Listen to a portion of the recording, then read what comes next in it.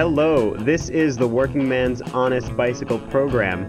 I am Mattio, and I am joined by my co-host, Greg, over in the other corner. Hey, Mattio. It's just the two of us this week. It's just the two of us this week. We have had a run of fabulous guests, and we are taking a break from our hosting duties to just sit back, drink a couple beers, and talk about what we're thinking about bikes. This is a podcast about bikes. It's about bike racing. It's about bike racers. And it's about taking an honest look at the things that we love. And those things are bicycles. Yeah, we're getting back to our roots this week. And I don't know, we've got a few interesting and exciting and topical things to talk about. Surprisingly, the weather is not one of them because it is utterly horrific here in Boston. I just rode my bicycle home. Well, not just. It's been a couple hours. We're recording this, so you know, listeners, it's a Monday evening, February 2nd right now, even though this show will probably be out a few days from now as you're hearing it. And there's been a huge snowstorm, and I rode my bike through the snowy streets of Boston to get to work and back. And I usually like riding my bike in snow, but I was terrified. It was very scary. Scary place right now. Snow is unpleasant. It's just, if you're riding, a commuter bike or something that's not designed to handle freshly fallen snow, basically anything but a fat bike, pretty much. It's just very difficult to ride. It's not even about it being slippery. It's just that it's like riding in loose sand. It's slapping you all over the place. Although it was very slippery. Yes. Yeah. I will say. Yeah. that was actually. I mean, I'm 100% on board with you, but that was definitely the biggest problem I had was in fact that I was mostly sideways. I'm not actually certain. I was riding my cyclocross bike. I am really not entirely certain much of the time how I was upright, because I was upright, but I was not upright and pointing in the same direction that I was moving. One of the problems that I've had riding in like freshly fallen snow in the past is that the snow will kick up and collect everywhere on a bike. Yep. Much like mud does in a muddy cyclocross race. And I would just have snow collect on the cassette of my rear wheel, and then the chain's pressure compressing it, and in a half hour or so, my cassette is just a block of ice, and the chain doesn't always engage with the teeth. Yep, that is a danger. I haven't had that particular problem, but of course I do get, snow building up at the bottom bracket and stuff, like depending on the temperature and stuff like that, But if the road's been treated heavily, it actually can be worse because all the slush and stuff gathers up, and sometimes in the winter, despite what fender aficionados will tell you, they actually can do more harm than good when it gets really bad. Oh, because definitely. They're just somewhere for the slush to collect and then turn into ice and lock everything up. Ugh. Well, fenders are great for when it's wet, but if there's a lot of snow, it's not wet, it's dry. Yeah. It's too cold for it to be wet. So the cross bike is working pretty well for that right now, but anyway, so that's kind of what I'm dealing with right now. Yeah. But enough about... Yeah. Oh, go ahead. Enough about this crappy weather. Over on the other side of the world, there's some nice weather. And you have a preferred athlete who is coming to the end of a long and glorious career. Yes. Special preferred athlete. I don't know about...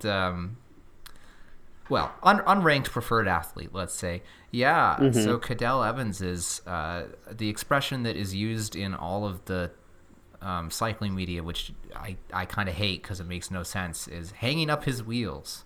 But what it means is Cadel Evans has finally turned the page on his long career and is retiring.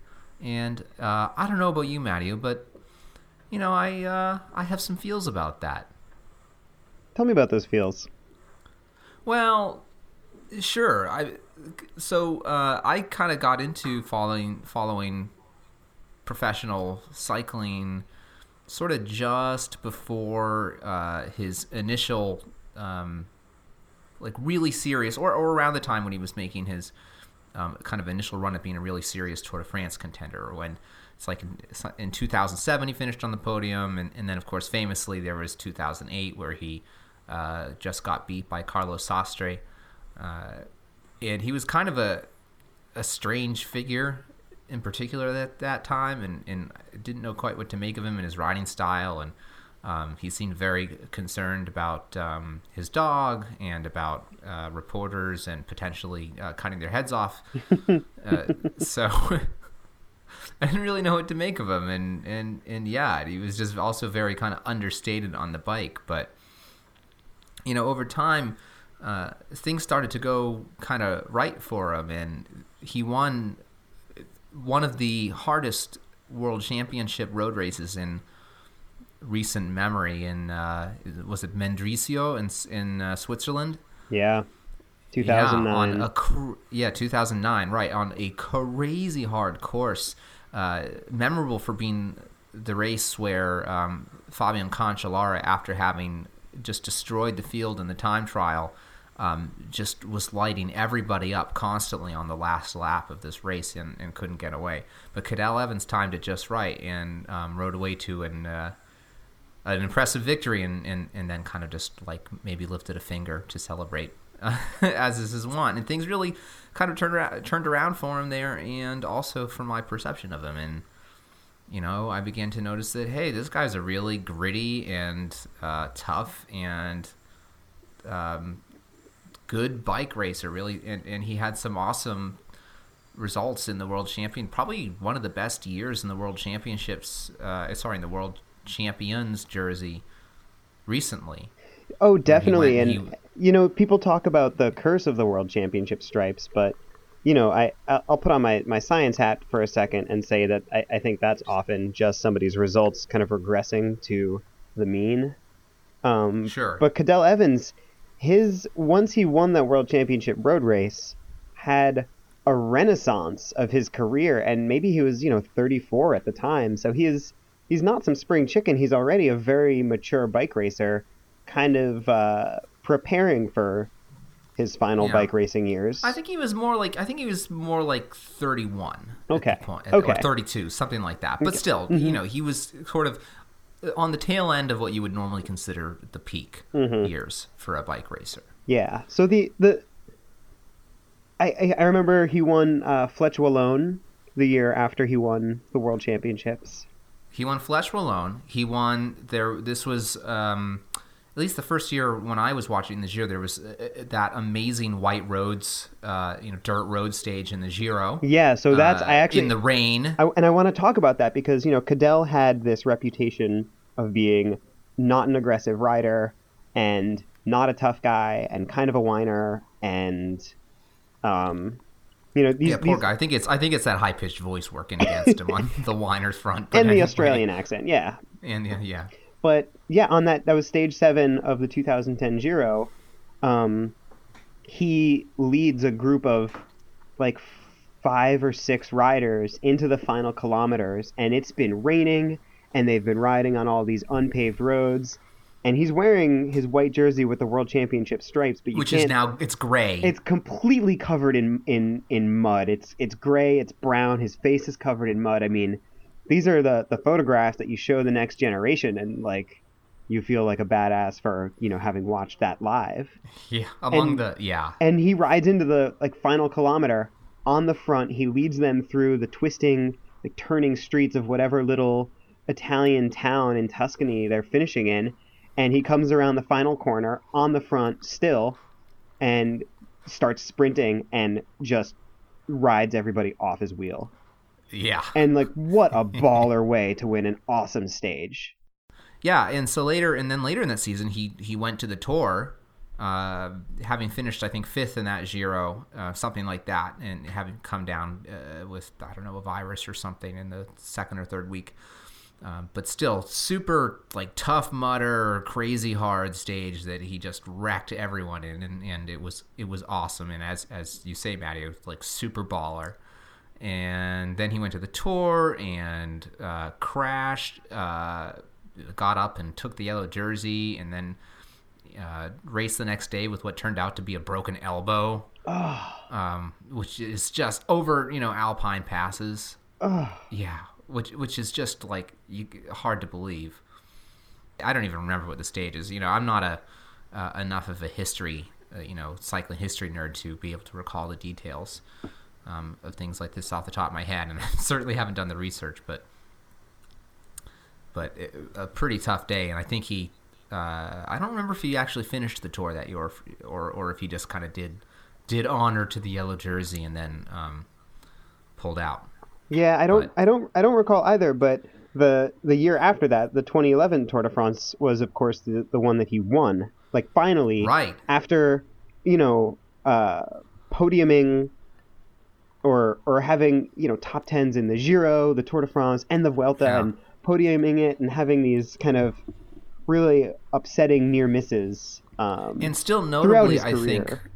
Yeah, and notably, I think still he was, at this point, people, despite the World Championship and despite that great year in 2010, had really kind of written him off a bit. But just through a combination, he got to the Tour and through a combination of really savvy riding and paying attention to what was going on, and also just plain kind of determination and willingness to work when he needed to, was able to take the win. I still remember watching, it was stage 19, I think, or 18, something like that, the one that ended on the Galibier?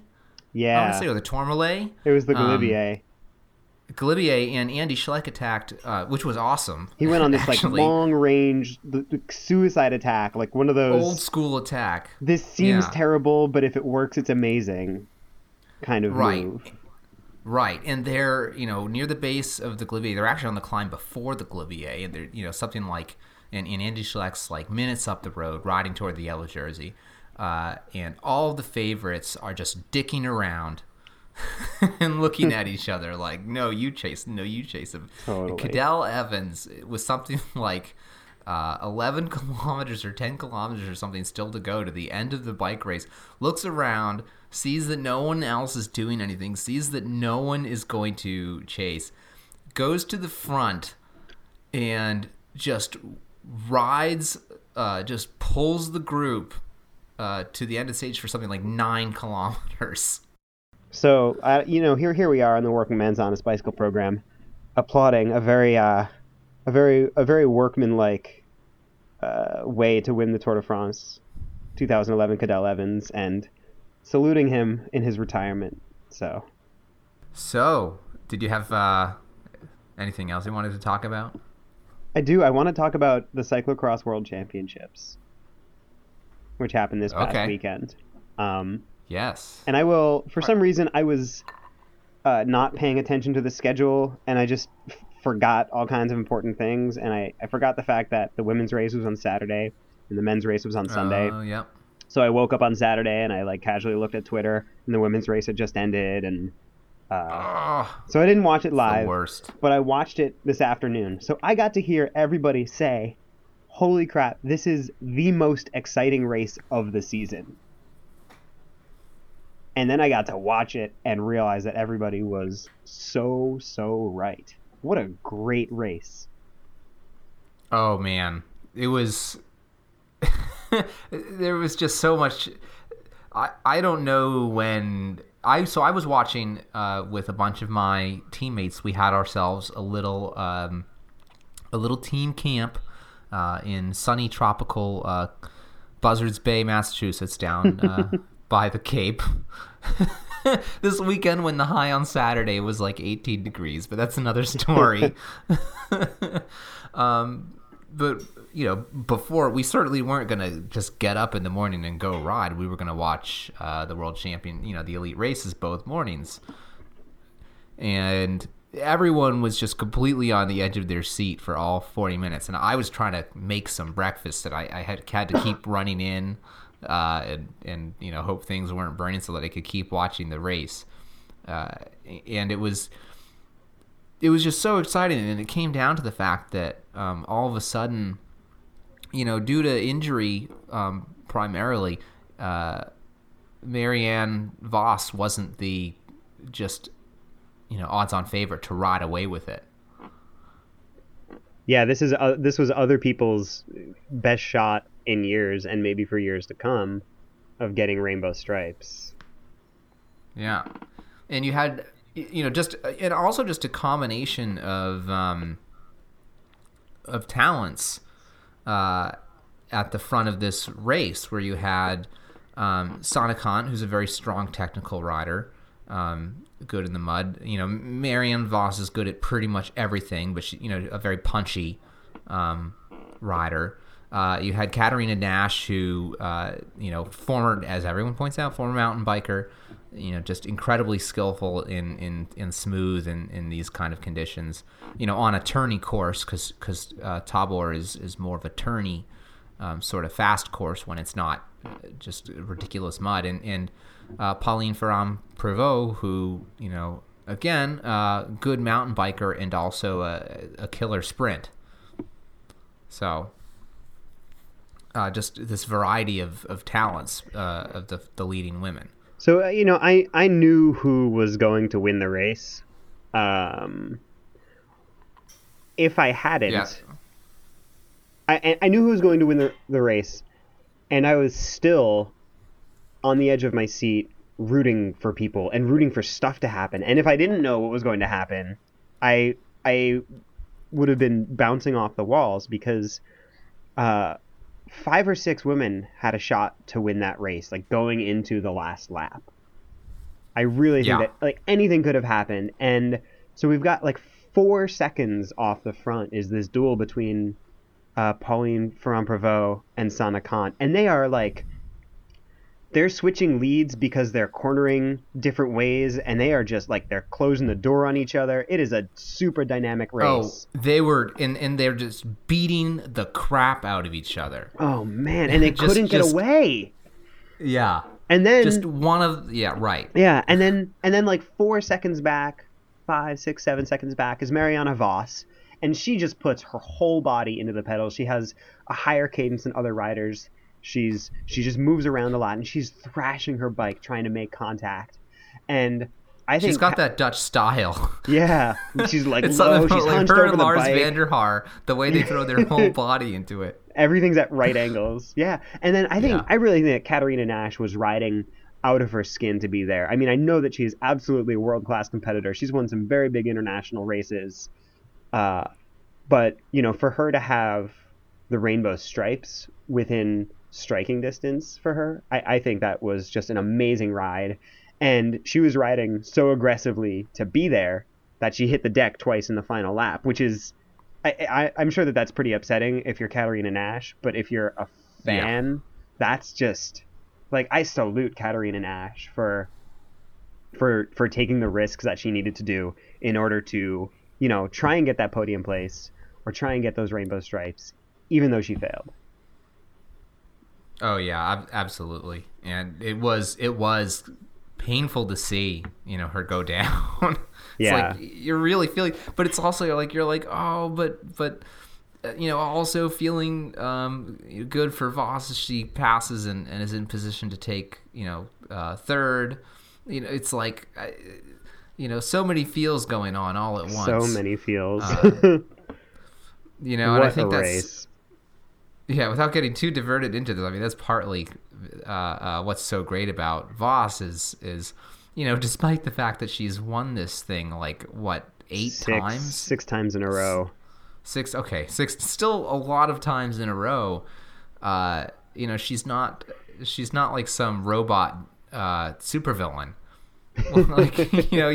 She's still like, you see her like rocking her shoulders up and down with every pedal stroke, and you're like, come on, Mary. Yeah, come on. She always looks like she puts her whole heart into a bike race, and when she's got that big grimace. Yeah, and when she wins, she looks overjoyed to have won.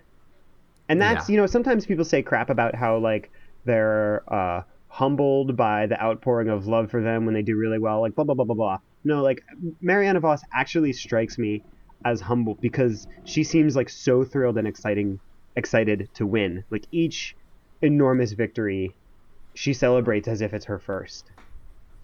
Yeah, and right, and so we've got all these storylines then there with of course Marianne Vos, who, as we're saying, it's just always right, she's the dominant force in cycling.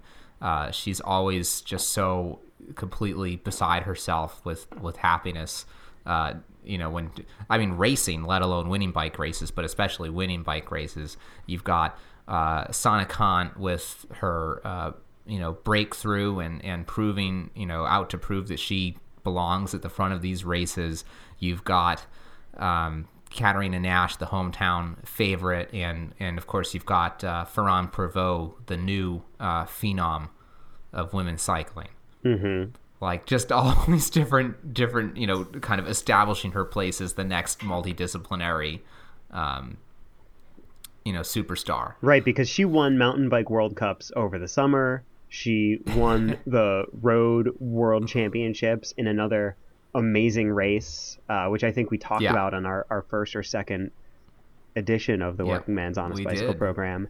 Then she started showing up to cyclocross races and really, just throwing down and setting a new bar, as some other people have recognized.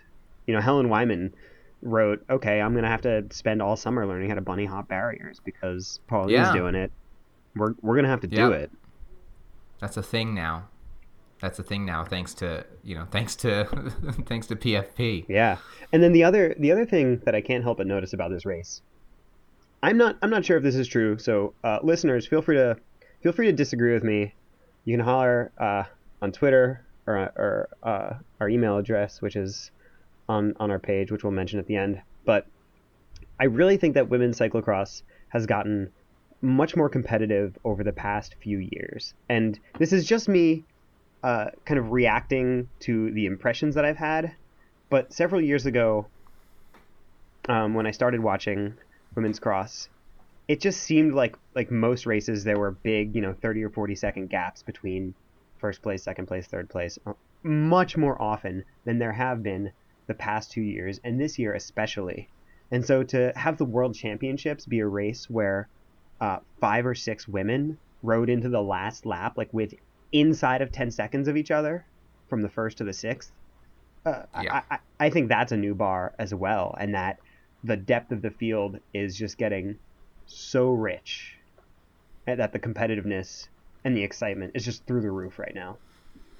Well, and that's why you're seeing technical innovation with hopping barriers and things like that. I think you're right that, I have to say, as not having really followed cyclocross closely until probably after Louisville, because I kind of didn't get it before that. I wrote a piece on that back a while ago.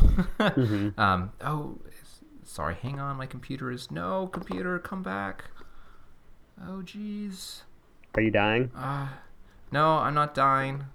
Is your computer? My computer somehow went to sleep while on Skype call, but it didn't drop you, so that's fine. Okay, weird. Now it will not do that. Great. What was I saying? You didn't get cyclocross until Louisville. Yeah, so I didn't really follow cyclocross until after Louisville because I kind of didn't get it before then. But in what I've been able to glean anyway, and what I've seen, there has been this really tremendous growth in the last few years, and that's what I think drives things like, seeing things, as I was saying, technical innovation, looking for new ways to get a jump on your competition.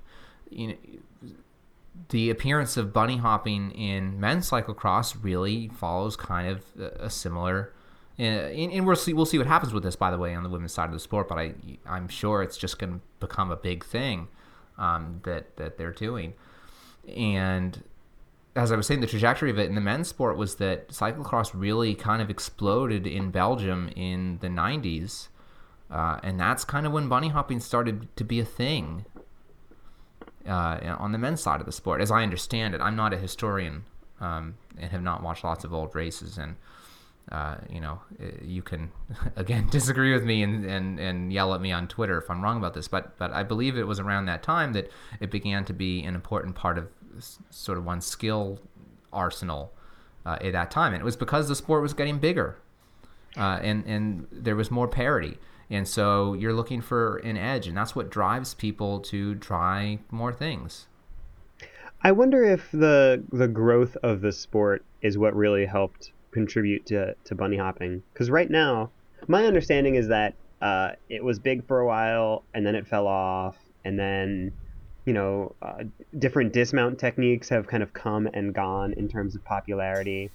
And right now, bunny hopping is back. Certainly not ubiquitous, but it's if the course is fast enough, you're going to see some people in the field bunny hopping. And I wonder if it really has to do with the size that you're going to in the season you're going to have enough races in sufficiently diverse conditions that you're going to see races where a lot of people bunny hop. Do you know what I mean?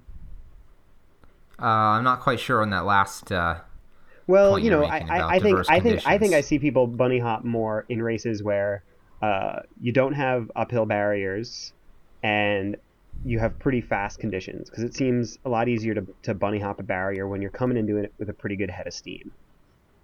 Sure. Yeah. So I think the more cyclocross there is, the more of those races you're going to have in a season. Therefore, you're going to see more bunny hopping as a result of there being more cyclocross.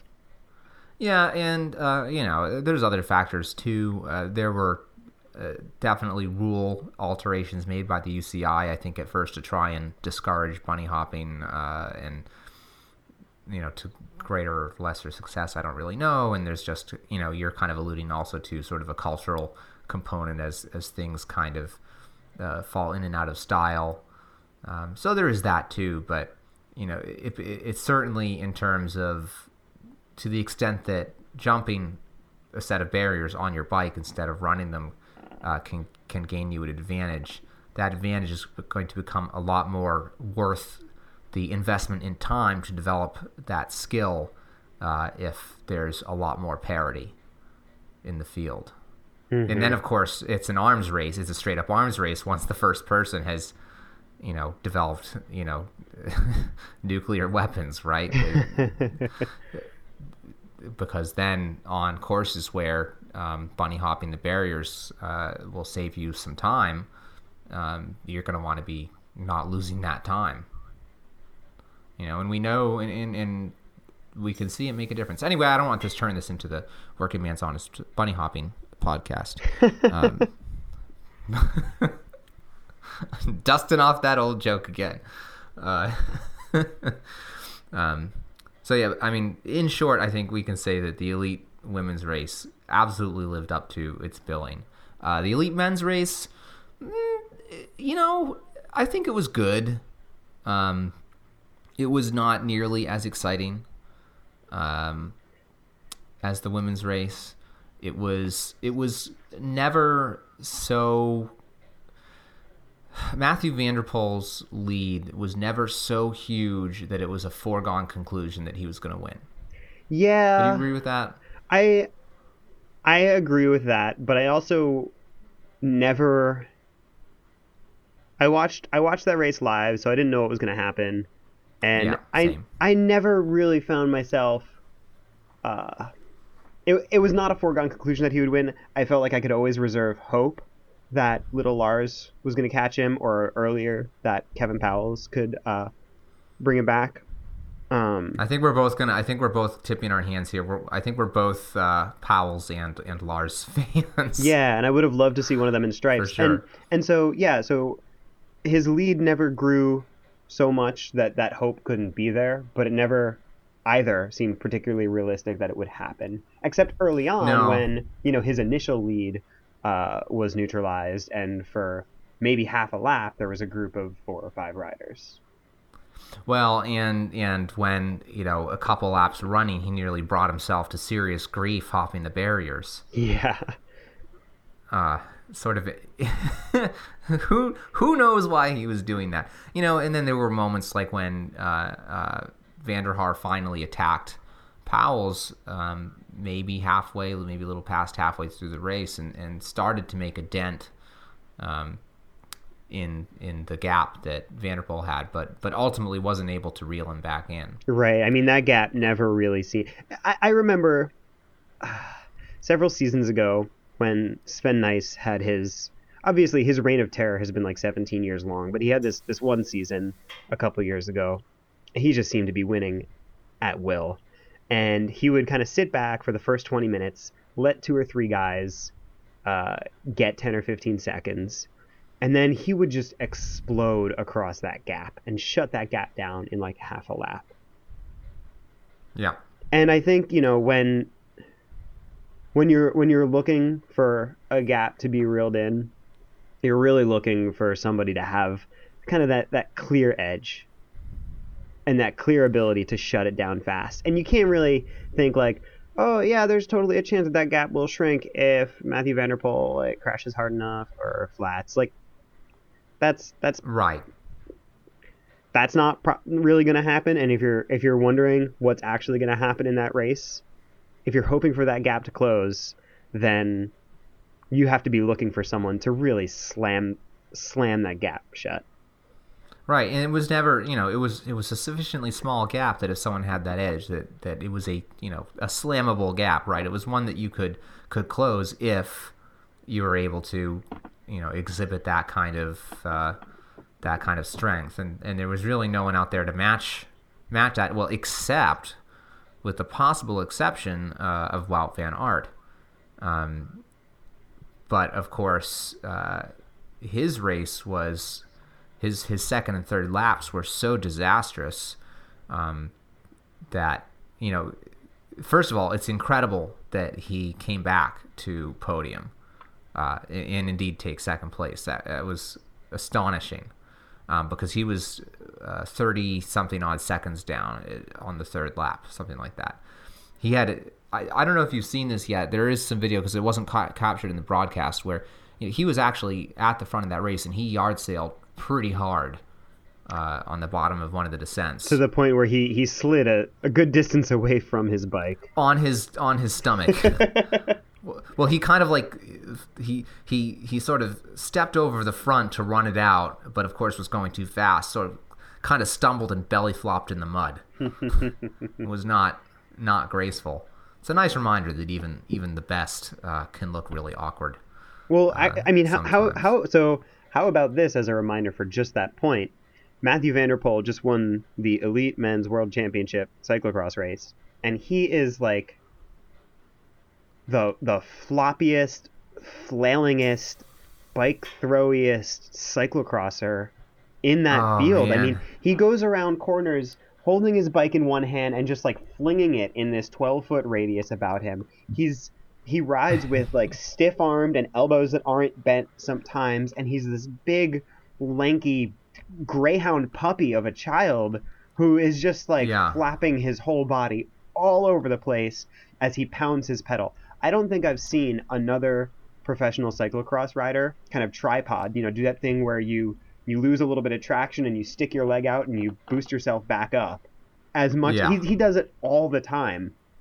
Yeah. Which at one point, you know, on one hand, it's exciting because it always looks like he's riding just absolutely balls out, kind of at the limit of what he can control.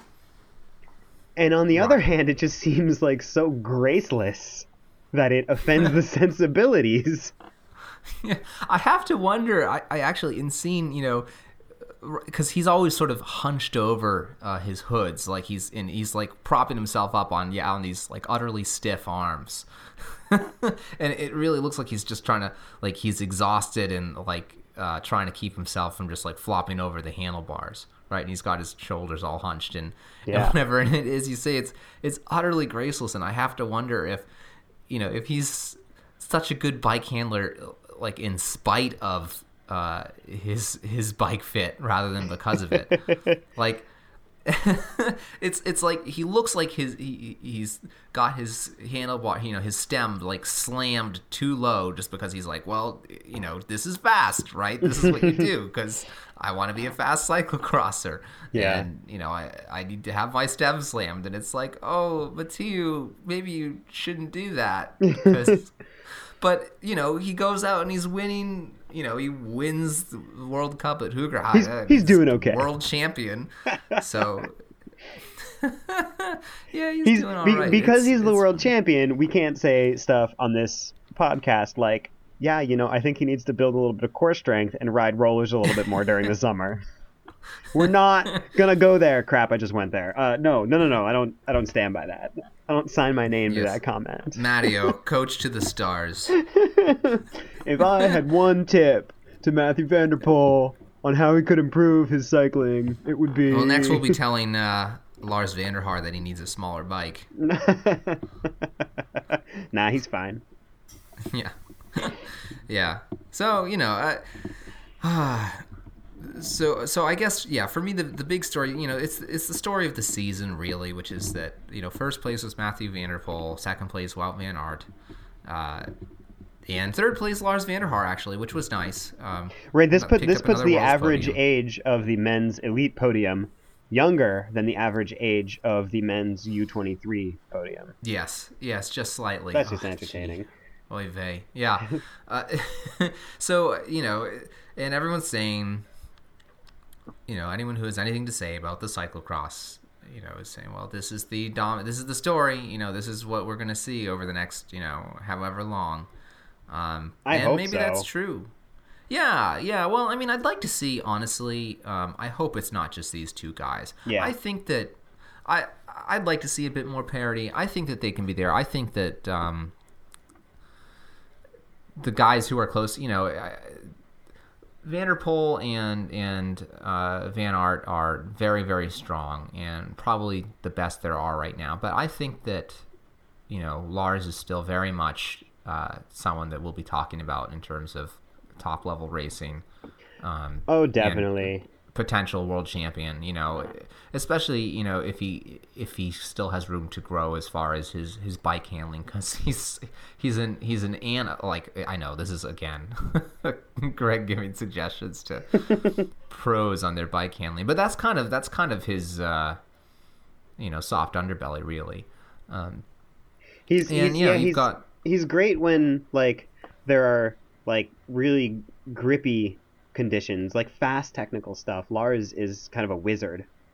When it's slippery, that's when he gets holes in his armor. Yeah, but and yet still finishing on the podium. And I think that we've still got guys like Musen is still going to be great. I think he really tailed off at the end of the season. This year, you've got. I do not think that this is the end of the road for Sven Nys yet. He's got one more season. I think it'll probably be a decent season. We'll see. I think so too. Yeah. So I think that one of the things that I think might happen with Matthew van der Poel and Wout van Aert is they might have a real change in their condition when, as full-time elite pros, they have to perform across 4 months of a cyclocross season. This year they started a little bit late. They had some big races that they opted not to race. They had some races where they raced under 23. They had the luxury of being a little bit more selective. And when they put on their big boy tubulars and they don't have that luxury, that might kind of be part of what's making the difference right now. Could be. I guess we'll have to wait and see what happens. Yeah. So, yeah. I guess there was...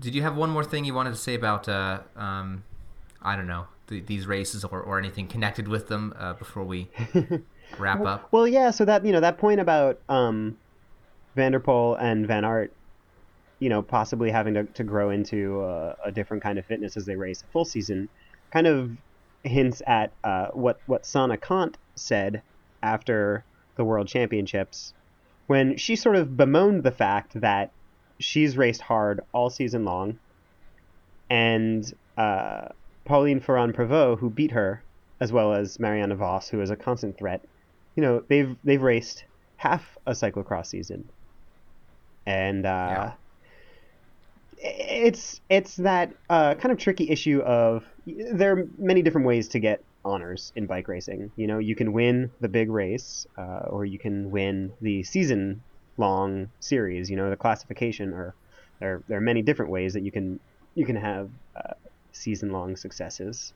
Well, it's worth pointing out, actually, and it's maybe worth the 30-second digression to point out that cycling is a little unusual among a lot of sports in that it is, well, at least kind of non sort of match, sports, ball sports, in that it is typically single events that are the most prestigious, right? It's like World Championship in motorsports is a season-long competition. Mm-hmm.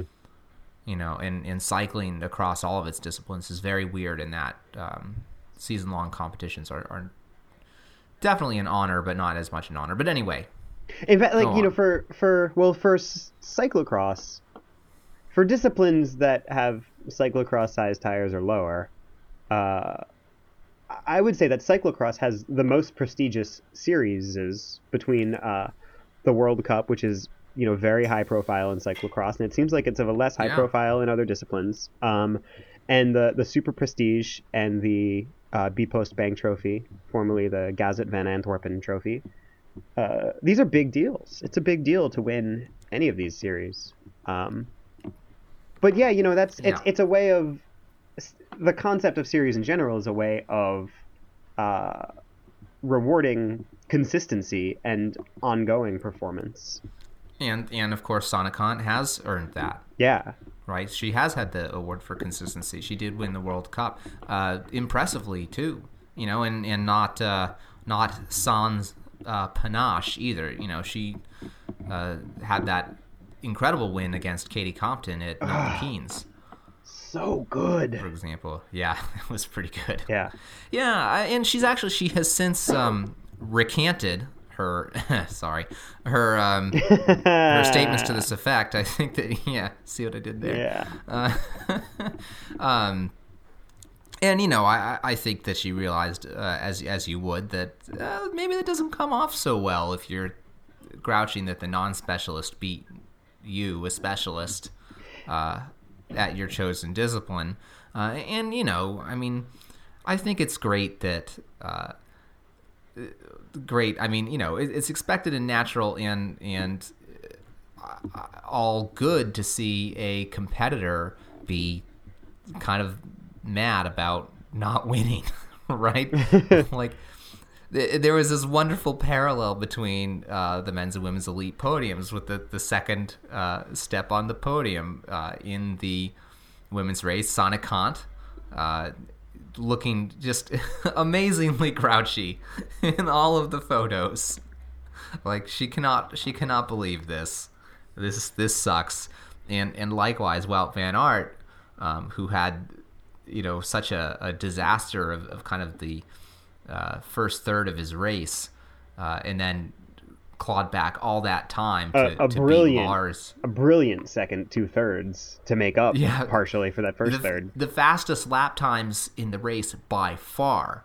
Like if you find the chart of lap times, it's like the little line for Wout is like way below everyone else's in those last like 4-5 laps. Yeah, and so likewise when he would first of all crossing the line just punches the air just in fury, and then like picks up like the front end of his bike and bounces the front wheel, and standing there on the podium again looking like he has no patience for any of this. I think that's great.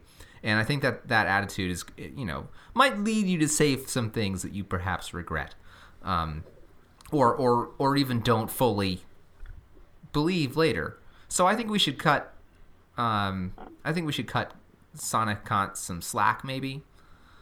I totally agree, actually, but kind of for a different reason. Like I agree that it's great when athletes kind of run their mouths a little bit, just because it's so boring when they just repeat cliche platitudes about how their legs felt great, team felt great, bikes were great, everything was great, the sensations were good. Yeah, so that's terrible.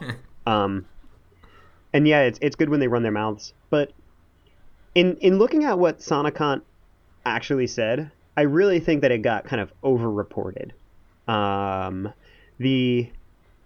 cyclingnews.com headline was "Cant hits out at cyclocross part-timers." But what she actually said was, I ride a full cyclocross season and have more races in my legs. They're more fresh than me. It's frustrating to lose the world title in the sprint from someone who rides fewer cross races than I do. I can't afford to skip 10 races to be fresh for the World Championships. I have to be up there all season long. It's hard to fight against women who race half the season. That's a bit of a blow now. I feel like she's just saying facts, you know? This isn't even like her opinion. She's not complaining. And I really don't think that she's denigrating anybody at all. In fact, the part that I kind of skipped is that she said, you know, I recognize the qualities of Nash, Voss, and Ferrand Prévot. Yeah. I think she's just saying facts. She's saying, I race a full cyclocross season, which makes it hard to assure your performance for a single race. Other people... And also, it sucks to get... Yeah. It hurts, you know? Other people... It makes me feel bad. Yeah. Other people get to pick and choose, or have chosen to pick and choose a little bit more. And right now, it sucks to finish second. That's what she said. That's straight up real talk. Yeah. I don't think that there's anything controversial in what she said. I think there's, you know, if you let a news outlet convince you that it's whining or that she's, you know, that she's talking down about her competition, then yeah, you can get upset about that. But I don't think based on what she actually said that there's really any room for disagreement. She just stated facts. Sure. Facts. Well, maybe we should end on facts. Let's end on facts. Let's end on the fact that this race, Pauline Ferrand-Prévot's win in the Cyclocross World Championships, I think is just gonna be memorable for a long time. It's every bit. I guess my final thought on that would be, you know, it's certainly every bit as memorable. And actually, with what was Sanne Cant's comments and how they reported. Reminiscent in other ways too of last year's elite men's race with the matchup between Tabor and Ness. Oh yeah. Come to think of it, you know, it both super exciting, super memorable races with a little bit of controversy about the part timers. Yeah. Thrown in for extra spice at the end. Well, I think that's a good place to wrap up. I think so too. All right. Not gonna lie, I've been drinking bourbon. I had a little bit of bourbon. I'm gonna have to switch over to wine. Well done. Well, you've been listening to the Working Man's Honest Bicycle Program. With me, Greg, has been Mattio. Mattio, where can you be found on the internet? Only on Twitter, and if you're my friend on Facebook, we're not gonna go there. Thanks, Greg. You can catch me on Twitter at _Mattio, Mattio. I'm at Grolby, that's with an O, and you can find the show account at _WHBP. You can tweet all kinds of invective and kind thoughts at us there, and of course you can email us at honestbikeprogram@gmail.com. Thanks so much for riding along with us, and we'll see you next time. Good night, folks.